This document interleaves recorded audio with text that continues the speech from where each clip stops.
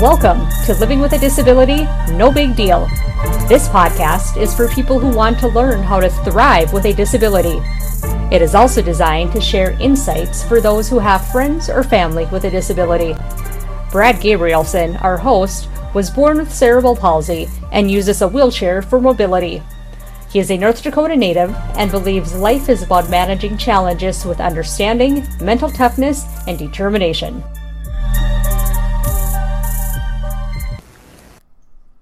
All right, good morning, everybody. This is Greg Mall, Sales and Export Manager at Roll-A-Ramp. Today is November 13th, 2019, and we have who here? Brad Gabrielson. Brad Gabrielson, the famous, the one and only Roll-A-Ramp advocate. Yep. Brad's been with the company since it got started. The beginning. And Tank here wants to get involved in the podcast too. Yeah, he's my Mastiff. He's got it, but the Mastiff has a few things to say about it himself. So he's used it too. He's walked up and down it a few times. He's used the Roll-A-Ramp. So if it's good enough for a Mastiff, it's good enough for you, right? Yeah, that's basically it. But I'm really amazed on when we got started. You know, it was kind of a pipe dream. You know, it seemed like, but finally look at what we got now. You come up with stuff for the for equipment for concerts and bands. You got stuff for loading motorcycles on the back of pickup trucks, and man, you expanded and for boats, and you know, if you want to go for pontoon rides and stuff like that, it's really a kind of it's expanded to the point where you know it's an all-purpose situation now, and for all kinds of sporting events and everything else, like camping, to get into your campers and stuff like that. So it's kind of your business became, it's not just one thing, it's a lot of other things, and I think that's cool.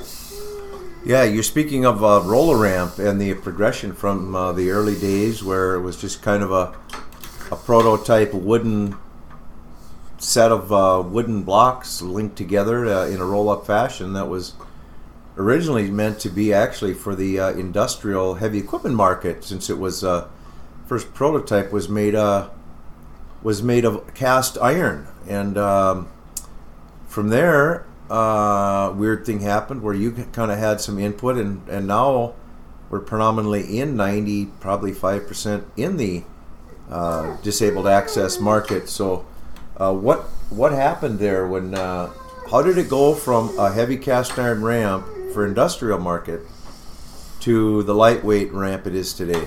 That's when I met Mr. Kenville and also the inventor, Don Schmaltz. Yeah, Don Schmaltz. At one of the trade shows, I think it was in Bismarck, or it could have been Fargo, but anyway, I said if you could make it a little bit lighter, like, you know, where it wouldn't weigh so much, and where it would also be strong enough for the handicap market, that would be one of the best things. Because it has to be light for us to be able to move it around, so our attendants can move it, because we normally have one attendant with us. I think it would be a great market. So, and there's a lot of disabled and elderly people out there, so they could use this product. From there, started Roll-A-Ramp, basically.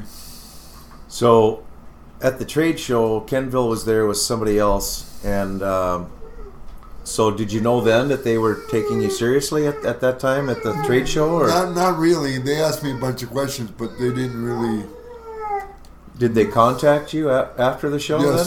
Yes, they did, because I gave my number. So they contacted you and kind of asked you kind of for your input? I was kind of like, I was kind of like an advisor. Kind of like an advisor, sure. You know, and then one of the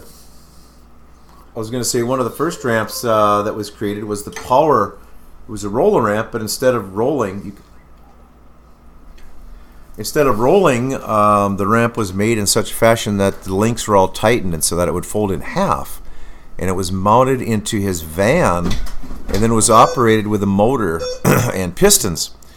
And so that was the beginning of the basically the van market ramp, where the idea was to get a roller ramp product, either manual or powered, put it into the van, and you can use the van you have, which saves tens of thousands of dollars. Brad was looking at even a used handicap access van was $45,000, and a new one was $70,000.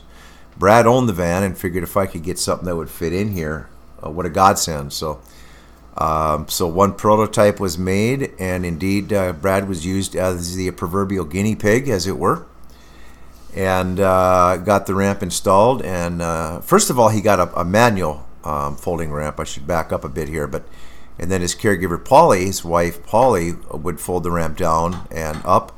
And we even have a video of Brad going across, folding it out of the van, going on to a deck, and going on as used as a bridge.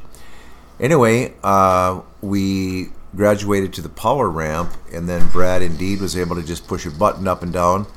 And Brad put thousands and thousands and thousands of cycles on that thing, and it stood up, so we kind of knew what we had. But Brad, you were pretty integral in the development of the product into the access market, actually. And now it is true, it's expanded not only in different horizontal markets, like you described, stages and schools and whatever, but also abroad. Roller Ramp distributes now really has sold to 52 countries, and really distributors actively in probably half of those, but getting new inquiries every day. In fact, we got a new one today from a gentleman in Chile who is in the event and sound entertainment market, so he's going to be interested in one of our roller ramp portable stage ramp systems. So we're going to go into the systems again in another podcast, but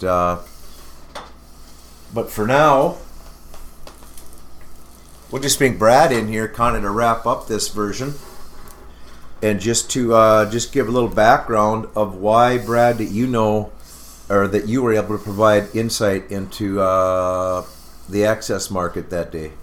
Well, because I knew that this could help a lot of disabled people, and I knew that it's a lot cheaper than buying an elevator per se, and it's a lot easier, a lot lighter to move around. You don't have to worry about when you put it into your van, you don't have to worry about lowering the floor or anything like that, like you do with putting a lift in.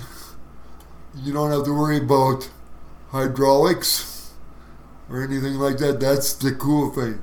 You don't have to worry about the hydraulics hoses freezing, and it's just more cost effective, I believe. And it's got a 10-year warranty. That's another aspect that I was looking at when I purchased with it.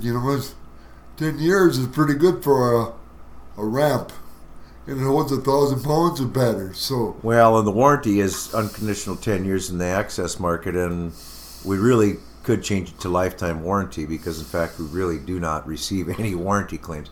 The product is a 6061 T6 aircraft aluminum, so it's very hard, it's very lightweight, very durable, and because of the high-end design, it's an extrusion, it's welded, it rolls up, and so it's able to take really a lot, and is really like new after 10 years. But my question really was more specifically personally, why did you personally have insight into the access market? Because I saw right away. But I mean personally, what makes you knowledgeable about access issues? Because I have cerebral palsy. I'm in the chair myself. So I knew when I saw this thing, I thought about it right away. I go, hey, this could be perfect for our group of people, for our, for your market sector, yeah. For the market sector. So you've had cerebral palsy how long, Brad? All my life. I was born this way. Okay. Well, it certainly has affected your good looks, that's for sure. So at least you got that going for you.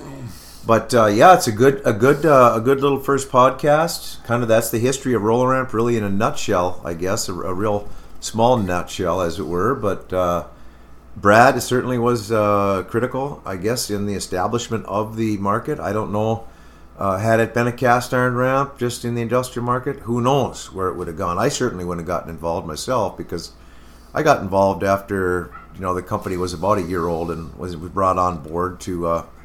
I had actually had an accident, so I was, disabled and whatnot at the time. So I guess things work in strange ways. That's about it for today, Brad. For Brad Gabrielson, this is Greg Mall from Roller Ramp saying thanks for listening. Make sure to subscribe, and we'll see you next time.